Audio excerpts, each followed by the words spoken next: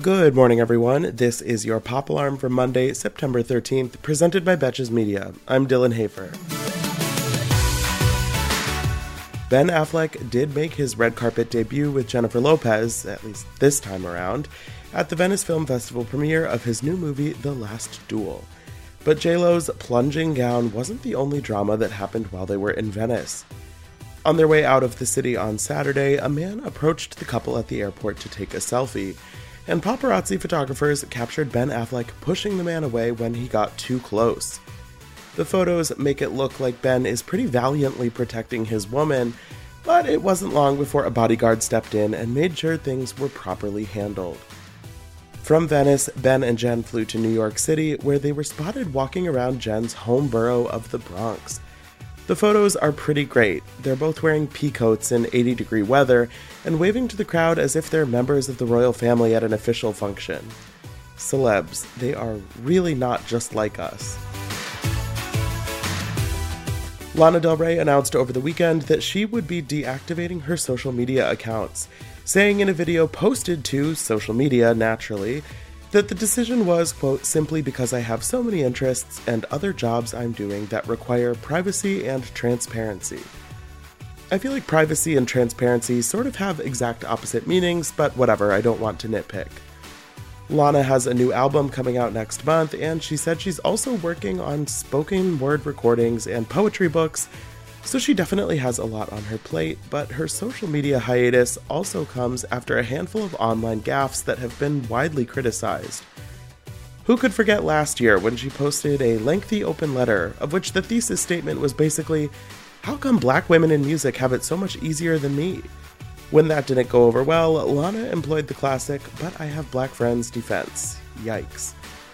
She also posted photos of herself wearing a mesh mask to an event last year during the height of the pandemic, so honestly her team is probably relieved that she won't have access to an Instagram account, though they might be a little sad she can't use it to promote her new album. The main Primetime Emmy Awards are next weekend, but many of the categories were awarded this past weekend in the Creative Arts Award ceremonies, and there are a couple of interesting developments that are worth covering now. First of all, RuPaul won Outstanding Host for a Reality or Competition Program for a record-extending 6th consecutive year. Along with several wins for producing RuPaul's Drag Race, RuPaul is now a 10-time Emmy winner, which ties him with cinematographer Donald A. Morgan as the most successful black artist in Emmys history. And in technical categories, The Queen's Gambit emerged as an early favorite for next weekend's major prizes when it swept categories for costumes, makeup, production design, editing, cinematography, and sound. Clearly, voters loved this Netflix limited series, as did I, so it seems likely that Anya Taylor-Joy and some of the rest of the crew will be lifting trophies this Sunday.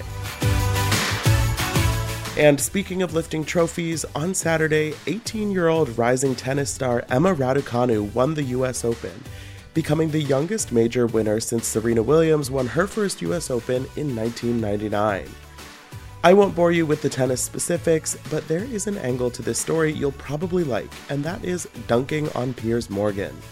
Earlier this summer, Emma Raducanu made a surprise run to the 4th round of Wimbledon, and after her loss, Piers Morgan, of course, offered some unsolicited advice that Emma needed to toughen up.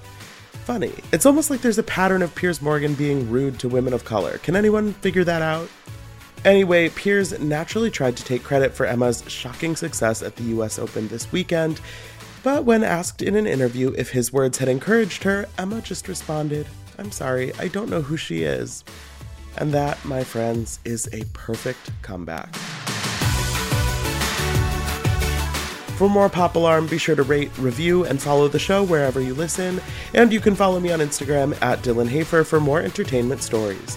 Until tomorrow, I'm Dylan Hafer, and now your pop culture.